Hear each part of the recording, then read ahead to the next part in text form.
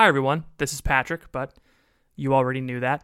Today we are releasing another special interview episode with just myself and the guest, but before we get into that, I wanted to point out something new on our website to you that you should go check out soon. If you go to thecrunchcast.com and go to the drop-down menu, you will find a page that's called Affiliate Links and Books, and on there you will find two things. You will find a list of companies that we either partner with or we're friends with that have given us discount codes for our audience to use, and usually that'll be discounts on merchandise, that'll be an extended free trial of the service, etc. Some great Catholic companies on there like Catholic Beard Balm, the Catholic Card Game, the Hallow Prayer app, and we have one more that's coming up soon. You'll also find a list that me and Ethan like to call the Crunch Required Reading. Now, these are books that if you're going to listen to us, you have to read them. I'm sorry, it's required. I can't get around it. I don't make the rules. I just enforce them with prejudice.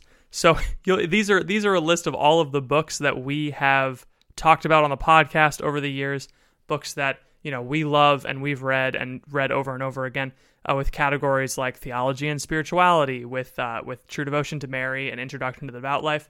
We've got books about church history. We've got fiction books like Dune and Father Elijah, and then technology and media books like Deep Work or Amusing Ourselves to Death.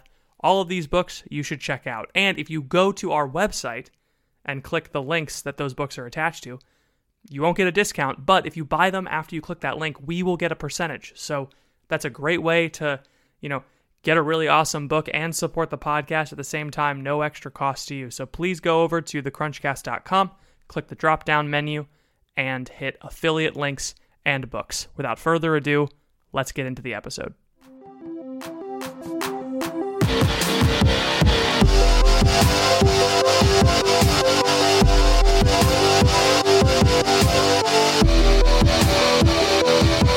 Welcome to The Crunch, the only podcast that is traded on the New York Stock Exchange. My name is Patrick Nevy, and today I am not joined by my co-host Ethan. Instead, I am joined with Elena Nunez Murdock, the founder of Ascend Communications, Enclave, and Mission to Launch. Elena, how are you? I'm so good. Thank you for having me on. How are you doing? Absolutely. I'm doing great. I'm really happy one of our Crunch listeners, shout out Koji, he connected us because he said, hey, Elena and I work together and I think she would be great to be on the show. So from what he told me, you used to work in professional ministry. Is that correct? Yes, I was in the Archdiocese of Miami as a director of youth, young adult, college, campus ministry, parent ministry, like every kind of ministry, pretty much. The director of everything. Yeah, I get that. Yeah. And you also went to Franciscan, correct? I did. I got my degree in theology there. I graduated in 2013.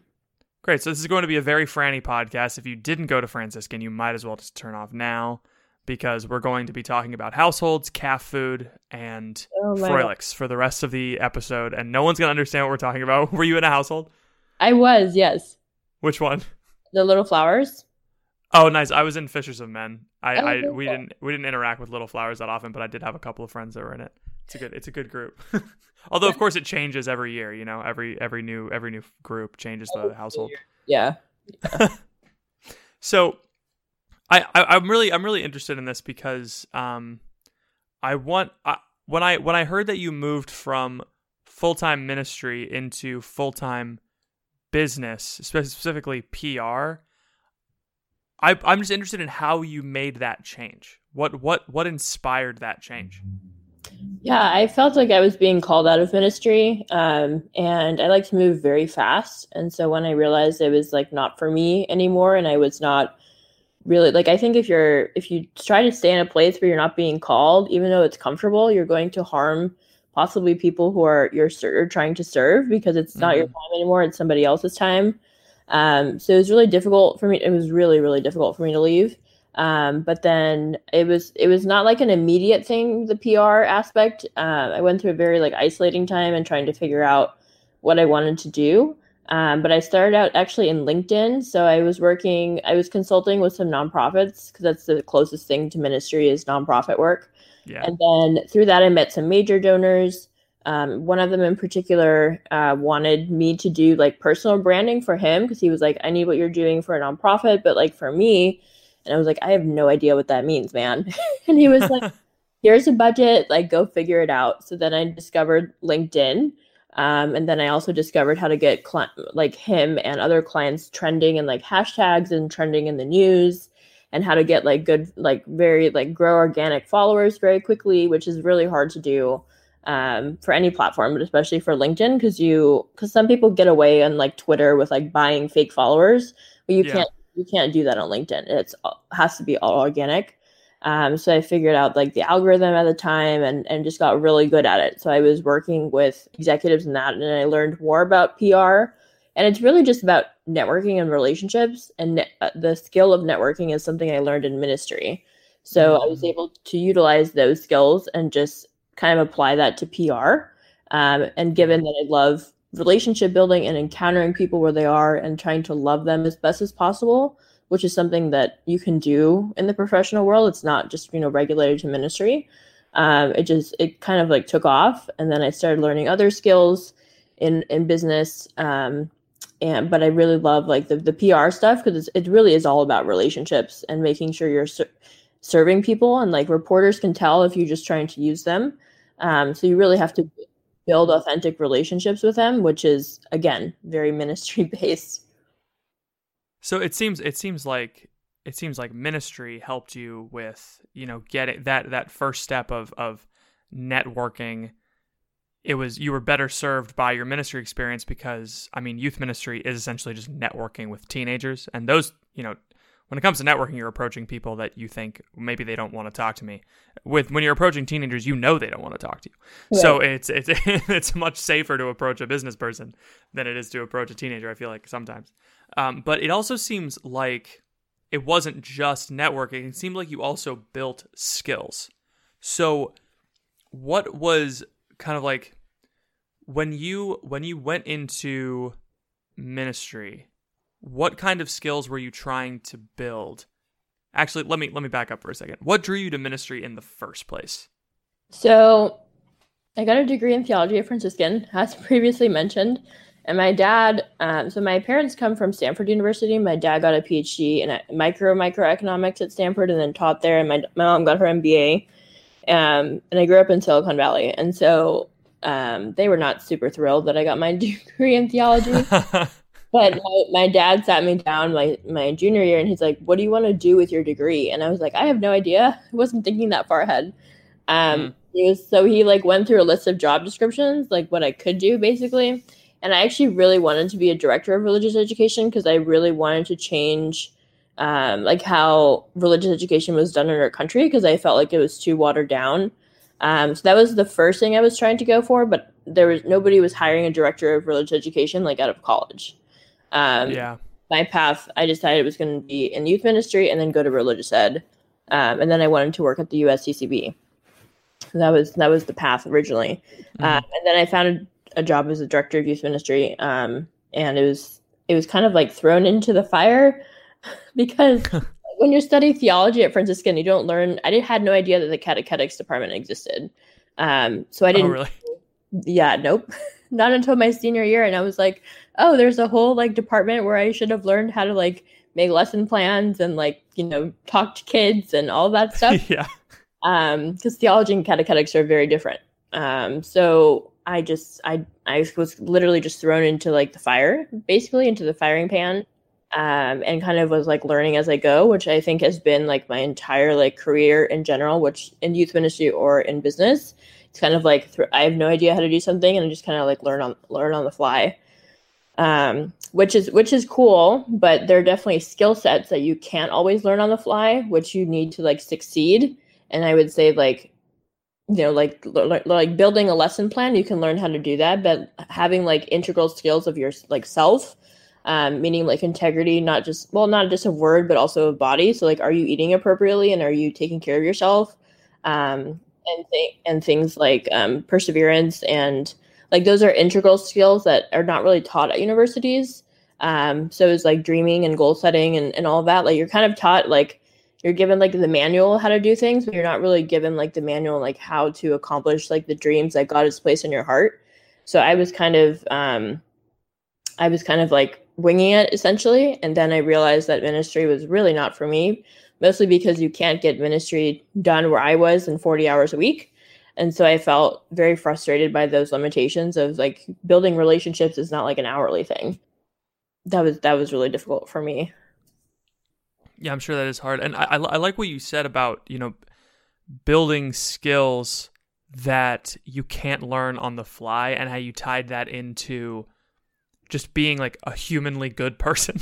Like a good human person is someone who, ideally someone who's virtuous in mind, body, and soul, right? And so this integrated person, you can't just learn how to be that on the fly, because it comes from a place of internal motivation, not external. Whereas, youth group is on Sunday, I need a lesson plan, I'm just going to wing it, figure it out, and then I'll just keep doing that every week, and then I'll get better at it. That's fair.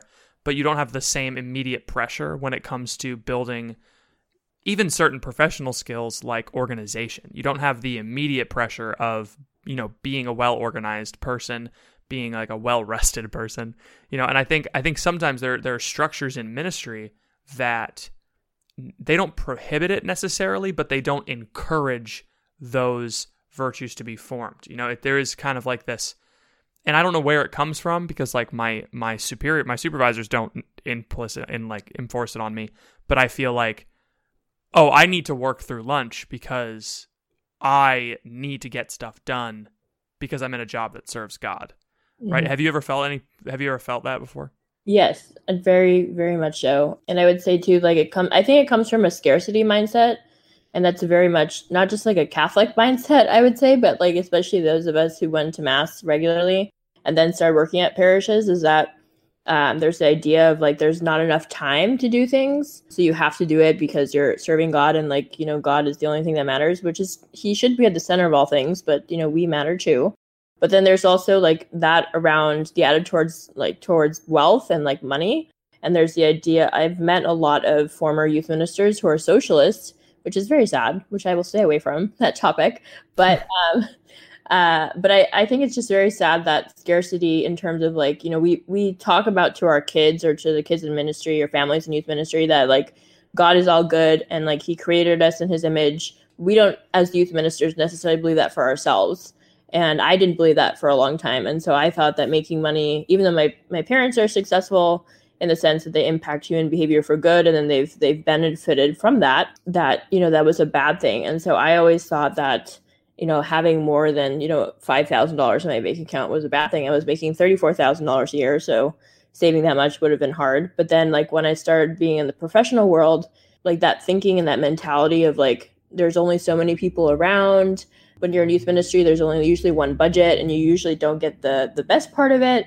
And so that was very hard to like break out of that thinking that there was an abundance, instead of thinking there was like not enough for me. So then there's not enough for anybody else. So why would I collaborate? Because I think also in ministry, a lot of people talk about collaborating, but I've very rarely seen it done. And it's more of like, this is my piece of the pie and like, this is my part of the world and I can't share it with you. And then even when you leave that environment, like, it's not necessarily implicit, but because you're in that environment so much, it kind of carries with you for the rest of your life. And unless you train yourself in mindset skills, which does not have to be new agey or anything crystally, but train yourself out of that mindset and learn certain skills, like dreaming as a skill set or mindset, like how do you acquire those skills? Then it's going to be very hard to live abundantly and live how I believe how God really wants us to live, which is very different from the health and wealth prosperity gospel, which I am very much against. Yeah, I think that's good to say, because it can tend in that direction, and we feel like there's this. You mentioned socialism, and again, we're not getting into that, but I see the connection between scarcity and with that, and then there's this malformed kind of capitalist mentality that is that prosperity gospel of like it is my corner of the pie still. It's like this is my piece of the world. I'm not sharing it. But instead, it's like I deserve all of this. I did all of this myself, and not recognizing the community that built you up. And I think we look at that extreme. Like I would say none of our listeners are in that extreme. But we look at that extreme of, here are all these people that have so much and they're so selfish that we implicitly tie that abundance to that selfishness. Right. And then we retreat into scarcity. I think that's very think that's very insightful. And I think also the reason we equate like that abundance is bad too is because nobody is actually trained in philanthropy and no one actually knows how to give. So I don't know if you know this, but giving is down nationwide among Catholics, 40%. And this is pre-COVID. This is in January. And the reason I think that is the case is because that us as younger people are not trained in like, philanthropy is more than just having millions. It's time, talent, and treasure. But the treasure part, like no one understands, like nobody knows what a donor advised fund is, which is the most efficient way to give. No one understands like why it's important to give. And people also I think especially as youth ministers, that you have to be poor in order to give to the poor, which is not, it's not, the case. You don't have to, you don't have to be in somebody's same position to sympathize with them or empathize with them. Let's go back to the donor advised fund because I am very into money and have never heard of that. Really? Yes. Okay. Well, I'm on the board of a community foundation and I'm very passionate about philanthropy. So a donor advised fund is a fund that you put money into specifically for the purpose of giving charitably. You can't take money out of it, but instead of it, your money sitting in a bank account and accruing like 0.001, interest per year. The returns you usually see in a donor advised fund are usually anywhere from like 5 to like 30%. So very high because that money is invested in, different various funds and whatnot. But then, so let's say you write the one that I sit in is the Catholic Community Foundation of Los Angeles. And there you can only give to nonprofits that fall within the USCCB guidelines for giving.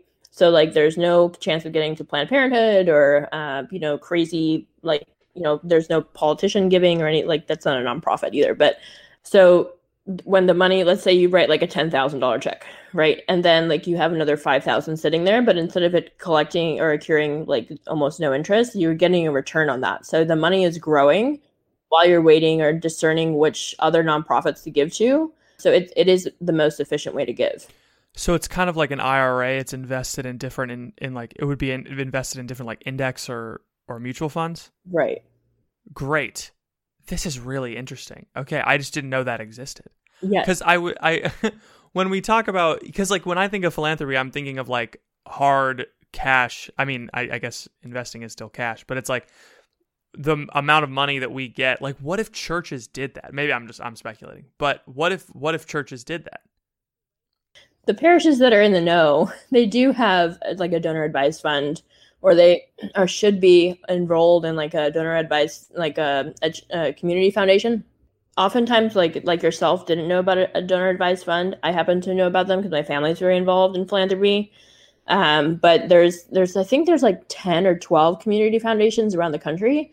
You don't necessarily need to be in the same city as a Catholic community foundation. There's also other foundations like the Silicon Valley Community Foundation in Palo Alto. I'm in Los Angeles, so I'm in Palo Alto regularly. But there's also one in DC. The one in LA is like the biggest in the country, and it's already only been around for 5 years, I believe. And then the one in DC has been around for like ever. There's one in New York. So the minimum amount that you need to usually start a donor advised fund is $10,000. But the one in Los Angeles, they have this new philanthropist fund that you can get. You start at $2,000, which is a much lower threshold. Obviously, those of us who are millennials, who have not as much money perhaps as our parents and grandparents, to start philanthropy. That's really interesting. And I know some of our listeners may be on edge about the idea of, so it's money that goes into this fund, and then within that so it essentially goes into a fund, and those funds are invested in the stock market. I think investing in the stock market is incredibly Catholic, and I've come to this conclusion after reading several books that I'm not going to go into now because you're the guest, you're the source of information on this podcast. But I think it's very important for Catholics to invest, and I'm glad to hear that the mindsets of investing, which I would say is an abundance mindset, the mindset of investing and taking advantage of the wealth of our country. I'm glad to hear that can be applied to philanthropy as well. Yeah, and it's more than just there's different mutual funds and different ways to invest. The community foundation does it. There's also other ways you can do a donor advised fund, like through Schwab or Fidelity, but with those, like you don't really know where the money is going, and like community foundation, you do much more. Gotcha. So it's a donor advised fund specifically in a community foundation. Yes, and there are Catholic community foundations on top of just regular community foundations, which those have to have the USCCB guidelines of giving. Gotcha. This is really cool. I'm really glad that I learned this. Especially, I think it's really important to get the terminology down so that when you go to Google, you can actually look up the right things and send your money to the right place. So we were talking about scarcity and how a lot of us in ministry, specifically, we default to this idea of there's no money. And I've heard this thousands and thousands of times. I was even talking to a friend who works at this nonprofit, and she's like, we need to do this, we need to hire this person. And she asked about that, and then they were like, well, there's no money. And then she was like, well, can we hire someone to write grants? And she was like, there's no money to hire someone who can write grants. And I was like, but if you hire someone to write grants and they get a $1 million grant, they've already paid for themselves. Right. And I think that scarcity mindset puts you in this place where there's no way out. But I would like to know, if you have anything more to say about the scarcity mindset, please do. But I would like to know more about what does an abundance mindset look like?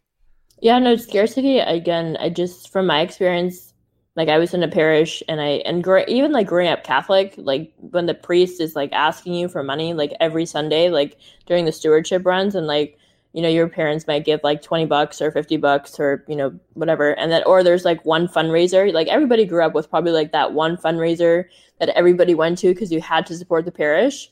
And so it's kind of embedded into your mind that there's not enough money almost from like the very beginning. So it's not even just in youth ministry, but as Catholics, I think the way that we're raised and just like brought up, it's kind of like subconsciously back there. And I think you can like look at that in the terms of like, so I've worked with a fair amount of Catholics, and some of them are amazing. And some of them, you can see the scarcity mindset come through, and they've never been in ministry, but they've like grown up, in that very scarcity mindset, and they're not aware of it. And so I think it's so important as Catholics to talk about that abundance mindset, to understand what that is and like how to grow into that, and how do you form, a mindset that's no longer like worried and like in a state of fear, because you're either of one of two states. You're either in a state of fear or you're in a state of love, which we can switch into the abundance mindset if you have a question around that. I would even say there's culturally an expectation of scarcity, at least within the church, and it's that if the church is wealthy, it's doing something wrong.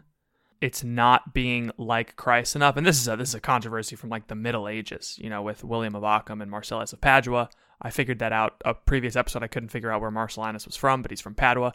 Talking about, the church needs to be more like Jesus, and Jesus was poor, therefore the church needs to be poor. But no, the church has the right to the needs to fulfill her mission. And it's quite obvious that we don't have the needs.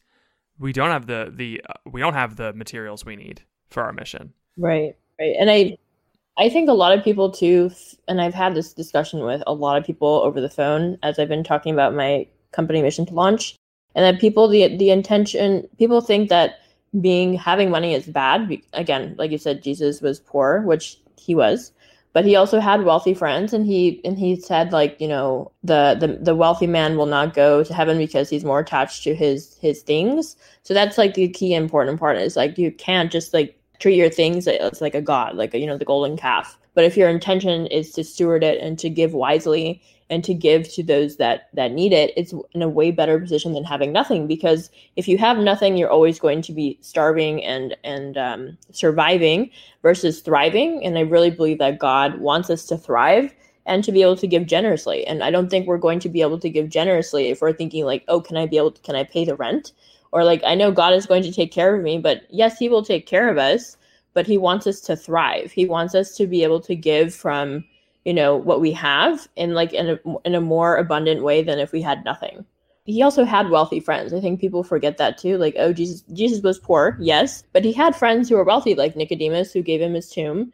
Like that was something back then that only like very wealthy people had. And then when he talks about like, the places of honor at table, when he talks about that back then, like those were people who were wealthy and had that kind of space. So he does talk about, that. But when he talks about like the rich man who wouldn't go to heaven because the guy was too attached to his things and was like, I need my stuff. So Jesus is talking about like, just make sure your intention is focused on him, on Christ, and make sure you're detached from those things. So if you love something, more than life itself, or you feel like you need something, that's where like the problem is, because we don't need that. but it's okay to have it. Like if you're in business, for example, or you're in like a nice parish, you need to make sure to dress nicely because the people that you're around otherwise are going to think you're a little weird. Um, but also if you're in business, if you know, are looking to start a business and you have clients who are wealthy, then you also need to make sure you dress well around them because otherwise they're going to think you're a fraud or that you don't really know what's expected of you. So I was told by a mentor when I was leaving ministry that it's totally okay to have the nice house, to have like the nice cars, like one or two. She was like, don't have 10. And she was like, you can have one or two pairs of Gucci shoes or Chanel, but don't have like 20 pairs. Like, you know, don't have one in every color. But it's important to, you know, to have those things if those are the people that you're hanging around. You know, just as a matter of etiquette. Yeah, fair enough. And I mean, just to push back, I don't know about Gucci. I'm pretty sure they have sweatshops. I'm not sure. Anyway. Well, or that's a very common brand, right? My personal favorite is Givenchy and Saint Laurent. But Gotcha. So I have no idea. Wait, no, I do know Saint Laurent, but I didn't know that's how you said it. I think that's definitely the case. I mean, I think we don't understand as Catholics what it is to have property. I think we as Americans don't understand what it is to have property. Actually, I would challenge that. I have to challenge that. I think as millennials, we don't know because our parents usually have property, and like people who are older, who are wealthy, who like are the donors that we look up to in the parishes, who we ask for money, or who are, you know, give at higher levels. They definitely have a lot of real estate assets, and they definitely have that. So I want to challenge that. Okay, fair. Well, then let me follow it with something. So like what I mean by property is the kinds of things that we own that are productive. And so I would put like that produce more value. And so I would say that like your home and your real estate definitely do produce more value because it appreciates generally. I mean, especially. Hey, thank you for listening to this episode of The Crunch. Sorry to interrupt what I'm sure is a stimulating intellectual conversation, but I wanted to pause the episode real quick to let you hear from some of our sponsors. We will be back right after this. Secondary homes, they appreciate in value and they allow other people to live in them. But we don't see. I think there's even a scarcity mindset in the wealthy where they see their stuff as stuff to accumulate, like you were saying with the rich man who's not going to go to heaven. He's worshiping his stuff, so it like accumulates in storehouses, and that's property, that's wealth that doesn't do well. But the wealthy that are going to go to heaven are the ones that, like you said, engage in philanthropy and see their money as something that can further a mission that, you know, they are not directly attached to. They can fund. So yeah, I see what you're saying. I think as a young person, I just assume that my generation's mindset is the mindset of the country. But yeah, I'm not sure. Maybe you're right. It may just be specific to our generation. Yes, I would definitely agree with that.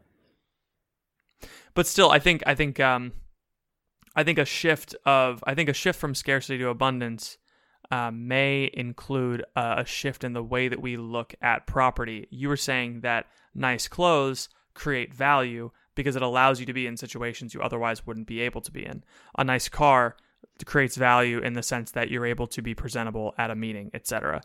And so like a nice house a bigger house allows you to have a bigger family, etc. This thing creates further value, but a scarcity mindset is I need my stuff because then I will finally be secure. And that's the way that we think that's the way that the people who are actually destitute think. If I don't have this coat, I'm not going to be safe. Mm-hmm. So we did talk a little bit about abundance. So when did you develop this idea of, or who did you learn this from, this difference between abundance and scarcity? It was about 2 years ago. I started getting into like personal development. And I realized that I kind of started seeing like identifying that I was like a lot of the scarcity mindset that I have comes from being at a parish. And also my parents, even though they are much more successful than I am. I mean, they're also obviously much older, and have different education background, but, like what they raised me as like, God will only give you enough to get by. It's literally what I was told growing up. And then also being in a parish, we only have enough to get by, basically. And so that was the message that was repeatedly put into my head for like 25 plus years.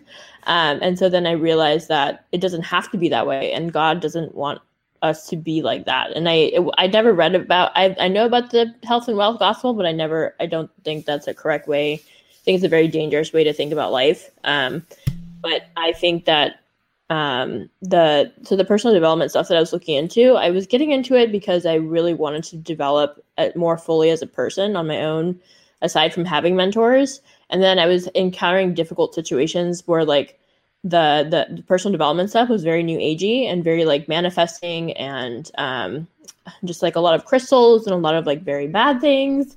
And I was like, why isn't there a Catholic place or a place that you can learn about mindset that isn't like with the lens of like the demonic, basically. And then I learned about Hildegard of Bingen, and she's a doctor of the church, super way ahead of her time. And she actually like went back to the earth, and she said that, everything that is in the earth, basically you can heal yourself with. You don't need these like, I mean, at the time there were like quack doctors, right? Back in the Middle Ages. And she was also healing people with like emeralds and like stones, and she's a saint and doctor of the church. So this was originally Catholic, and then of course the devil came in and like took it, and now like crystals and rocks are always considered bad. And like, because, well, a lot of them are. I mean, a lot of them you should never touch them, So yeah, for sure. But I started learning about her, and I learned more about mindset and how you can acquire new skill sets, like the ones that were not really taught at university. I really think the university education too puts you into a box. And I think as Catholics, because of the sacraments that we have and because we're able to receive the Eucharist, we're really designed to set standards, not live by them, and not be put in boxes. And I think university education kind of puts us into a certain type of box. Even, if you're studying theology, it's like, this is like the only way you can live your life. Versus there's limitless ways that you can live your life, depending on like what dreams, God has placed in your heart. But then we're not taught how to follow those dreams. And so I was like thinking about this, and I was learning about this through different like reading. And I took this thing called the Women's School too, which also teaches you how to dream, but it teaches you how to dream and like apply skill sets, but it doesn't teach you how to do that in the workplace. And so I was really frustrated. There was like no kind of like development program, or like, there's a lot of like programs, on YouTube, or like, like the marketing funnels we all fall prey to. And they're very gimmicky. They're like, do this course and you'll like live my life. And that doesn't really ever work out. I've learned. And just read the 4-hour work week, and you'll be, dancing in Brazil and, eating buffalo chicken pizzas every Saturday. Right.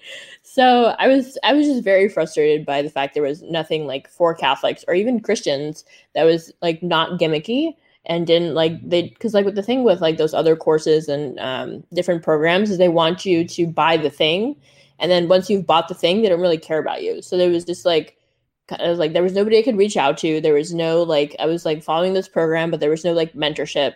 So I was just very frustrated around that. So which led me to developing my own company, so to activate Catholics to thrive and to learn mindset with a Catholic lens and learn how to dream. Again, with a Catholic lens, and basically figure out God's will for your life, but in a way that's not like, God's will is like the overlord of things, and like, you have no life, and like your soul is going to be sucked out, by going to heaven, and like there's no joy for you. Because that was the other extreme, is like, at Franciscan I got this a little bit, but it was like God's will is the only thing that matters, but you're never really, I wasn't taught really how to discern that. It was more just like God is imposing these things on your life and you have no free will, and if you don't do these things, then you're going to go to hell. That's certainly not the case. It's not. We love talking. I don't know if you've ever read Abandonment to Divine Providence. I think I have. That's a book that I definitely need to put on our list. We have on our website, we have a list of required reading that we jokingly call required reading to listen to our podcast. I should put Abandonment to Divine Providence. I'm going to write that down. But it talks about God's will, and how he does say that, God's will is the only thing that matters, right, in the end. But he says, like, doing God's will is a combination of fervent prayer and your desires. And so when we're talking about these, quote unquote dreams, right? Dreams, and I think desires and dreams are very similar. God has placed these dreams, these desires in you, And he places them there because he wants them to come to fruition. It's like a seed. You don't plant a seed unless you expect it to grow. And so God is planting these desires and these dreams in us so that we can find a way. And so I think what you're talking about is not a way to like conquer, but it's a way to unleash what's actually there in like a compact form. Right. Without watering and without watering it down, because that was important as well. Is like, how do you identify that without watering down the faith? But also, I think there's a lot of negative connotations around like our desires. So we're always told that like what we desire is like probably a bad thing, so then we shouldn't follow it. And so that was something that not only myself believed, but then a lot of my friends too, who were trying to discern out of ministry, they were like, I want to leave, but you know, my mentor and my boss, aka my pastor, is telling me that, you know, I won't be able to serve God in the same way in the professional world, so I'm not going to leave. My desires are bad. And then they were truly called out of ministry, but because they were getting all these messages, they believed that those things were bad. And I was like, there has to be a better way to teach people skills like this.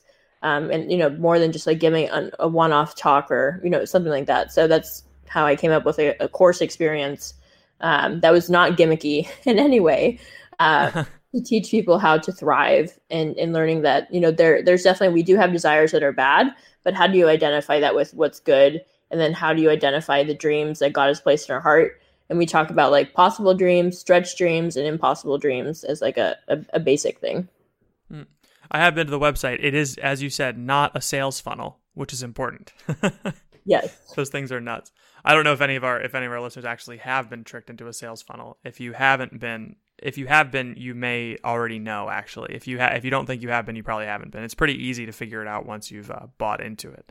I follow this guy on Instagram. He's like a finance guru, and he has some I like his TikToks. He's a funny dude, but he joined this challenge that was 30 days to your first sales funnel challenge.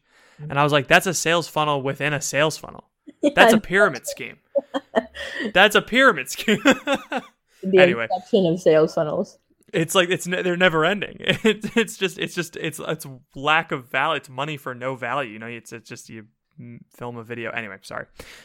Moving on. We do, to be fair, we do have an email funnel, but it is about telling stories about like, you know, moving from this to this.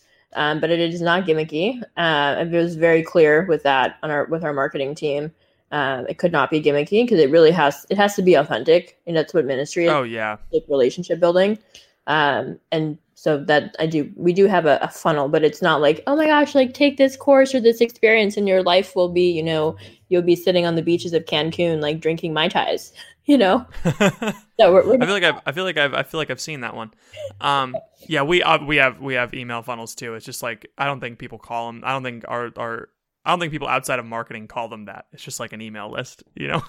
So I would love to know more about the Mission to Launch course. So I saw all the people that are involved, and I saw like, you know, the different topics that they're talking about. So you said that the main goal of this course is to move people from what we were talking about, this scarcity to abundance mindset. What other things do you introduce in this course? Yeah, so it's actually more than just a course. We have 10 courses this year. That's right. You said that earlier, and I completely forgot. Sorry about that. It's okay. It's all right. It's what the explanation is for. So Mission to Launch is a course experience, and we have this year we have dreaming as a skill set. Then we go directly into mindset skills for the workplace, and like how do you shape your mindset and learn skills. So like we talked about script writing, which is how you acquire new skills. Not only do you say things, script writing, some people call them affirmations.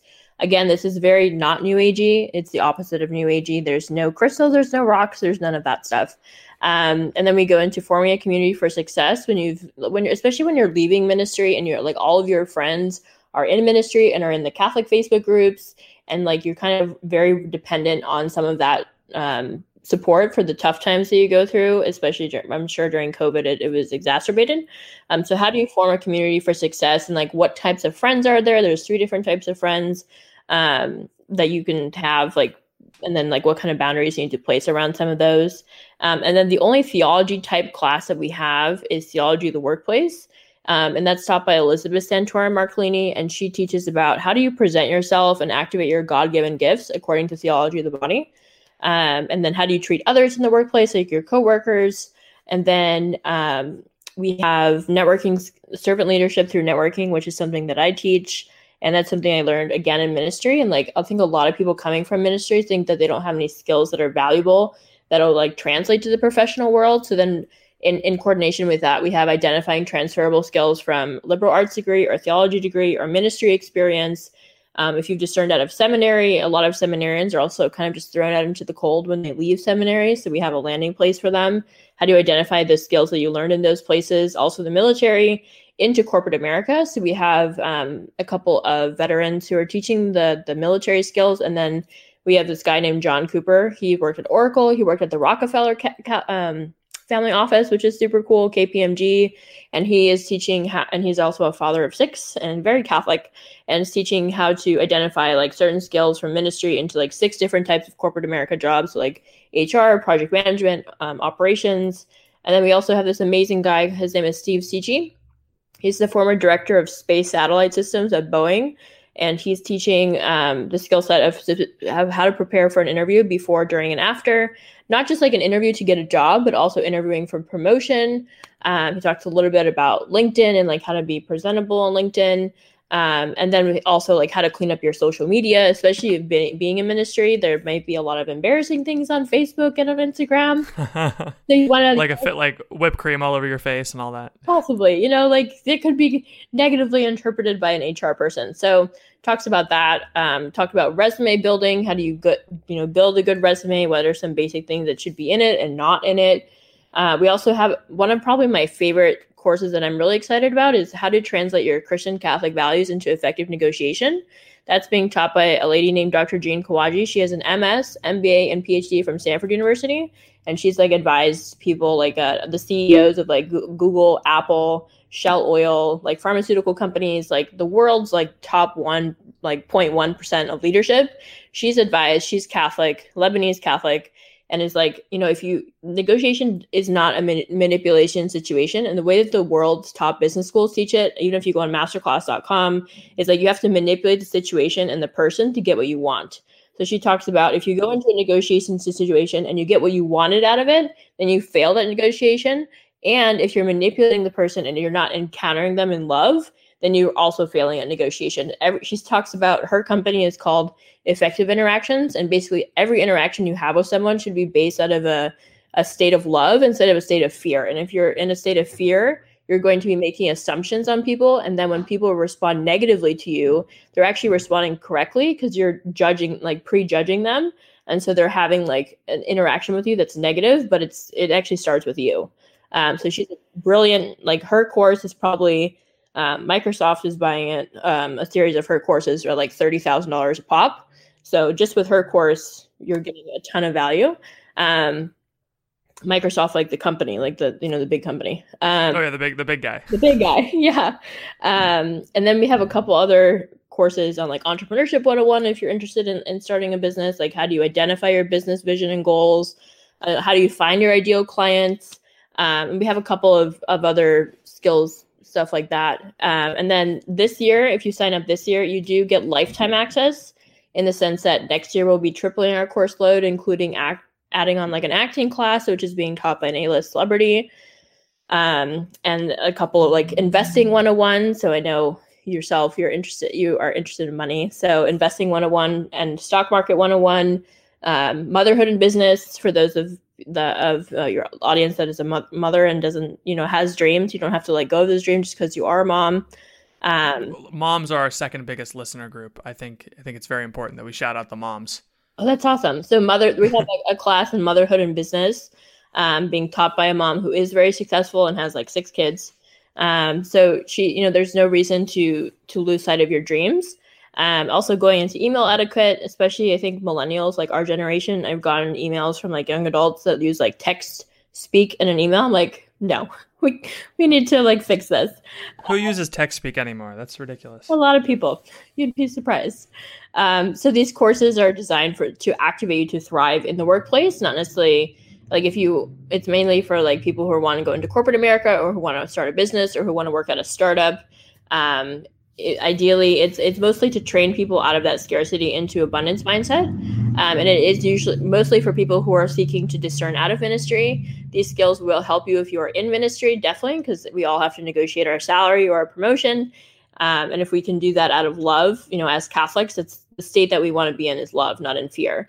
JP2 says, be not afraid. That's very much like an underlying theme throughout Mission to Launch is like, be not afraid.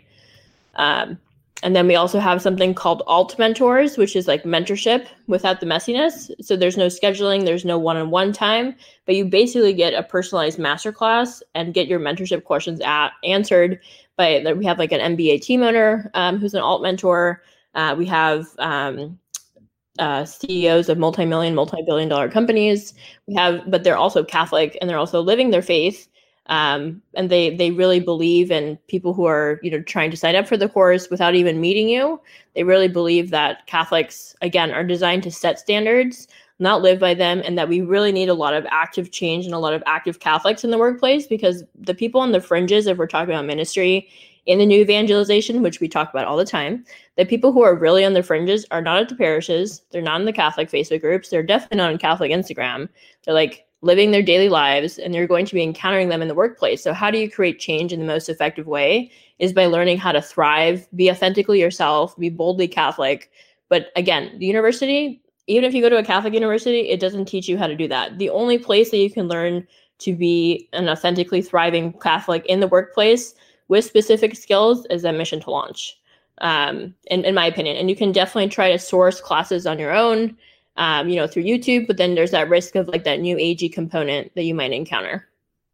Yeah, and you can of course learn it, over time on your own, but then, you could truncate that by, taking a course. That's essentially the value exchange that's going on there. I'm really happy that you're doing this. I would, before we close out, because we are coming to the end of our time, unfortunately, I would like to ask you for some first steps for our listeners that are in ministry, or they identify the scarcity mindset for them in themselves, and they want to move to a more abundant mindset, even if they are in the corporate world and they're just like, I don't know, as a Catholic, am I allowed to thrive, right?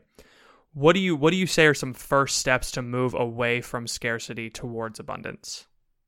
Yes, I would say that I would identify your dreams, like your possible stretch and impossible dreams, because that will lead you to realize that there's there's a lot of possibilities. I think so. Before, when I was in a scarcity mindset, I thought that dreams weren't possible, that my dreams weren't possible. Again, because I thought they were bad and that anything that I wanted was bad.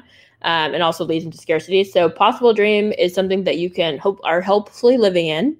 My hope for you is that you're living in your possible dream. If you're not living in it, you know all the steps to achieve it. You know all the skills that you need, and you don't need any help getting there. You should, again, already be living in it. Your stretch dream is something that you kind of know how to get to it. You might need like a mentor to help level you up, or you might need to acquire a couple of skill sets, and maybe you need to take care of yourself better and need to wake up on earlier and no snooze button, and maybe have a couple of mentors to kind of get there. But it's a stretch dream. You might need to save some money, but you pretty much know how to achieve it. And then also naming the impossible dreams.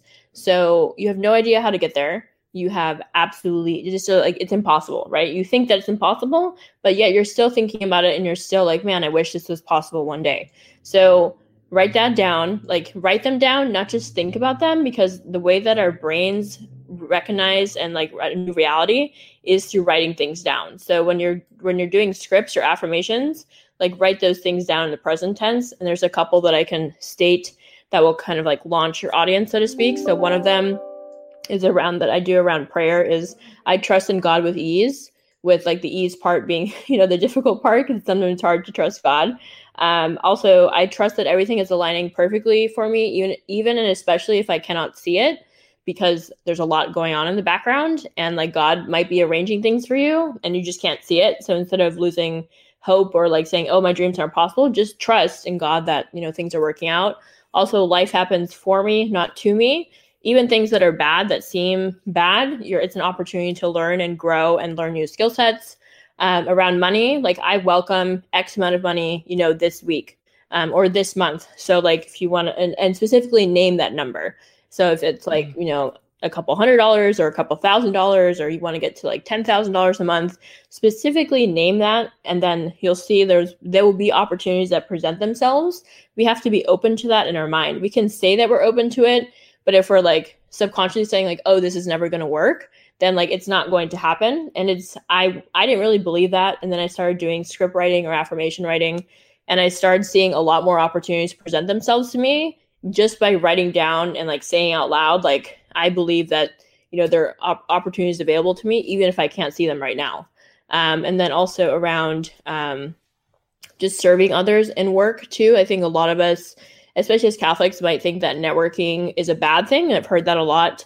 So if you're afraid of networking, or you're afraid of providing value, or you're thinking about starting a business and you don't think, like, I don't want to use people, which is a great thought in general. So you can say, I provide value to everybody that I meet. So write that down. And then also, I am a man or woman of action. I am unstoppable. I make aggressively smart moves in business. All those things are to help you, like, write them down, rewire them into your brain. I would say you have to do that twice a day minimum, for a minimum of 60 days to acquire that new habit of affirmation and script writing.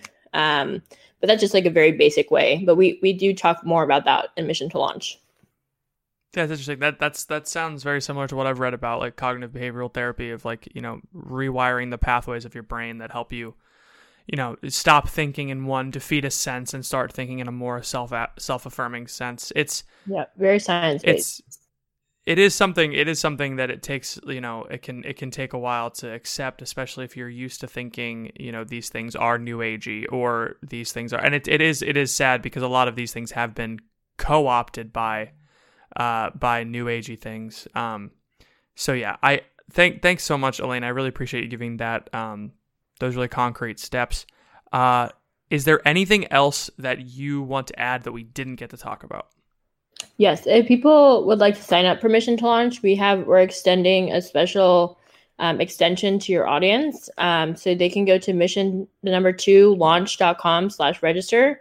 And we have a special code that I can provide. It's Launch 2020. It gives you a certain percentage off your membership, both the one-time payment or the monthly payment if you can't do the one-time payment. But I really want all Catholics to thrive in the workplace. I really believe for there to be true change in our culture, especially as we encounter a culture of death almost daily, especially, we can see during this unprecedented COVID time of like the elderly and especially all of that. I really believe those policy decisions are truly made at the highest levels, like at pharmaceutical companies and all of those people. And if we want to make change, meaningful change, we need to learn how to thrive in the workplace and be in those positions where we can make that change. And if we don't know how to behave in the workplace and we don't know how to live abundantly, it's going to be very hard to encounter those situations where we're open to opportunities that will lead us to positions of leadership at a national level. So Mission to Launch is really that catalyst to help you thrive in the cubicle, in the corner office, in the boardroom, in media, legal, tech, wherever your dream is leading you. Your dreams are possible. They're meant to be fulfilled. God wants to help you there. I really would love it for, if you're feeling called to join, please feel free to reach out to me. I can provide my email later. But yeah, I'm just super thrilled, and thank you so much for having me on. Absolutely. And remember, when you email Elena, do not use text slang in the email, like she said. So anyway, thanks so much, Elena, for being on. It was a pleasure to talk to you. I appreciated being able to pick your brain and talk about some cool new ideas and learn some new things. It was nice. To all of our listeners, remember that you can go to Mission to Launch, the number 2, mission2launch.com, and you can enter in the code LAUNCH2020 to get a percentage off of the monthly or one-time payment. Elena, thank you again for being here. It was a pleasure talking to you. And for the rest of you, we will see you all next week.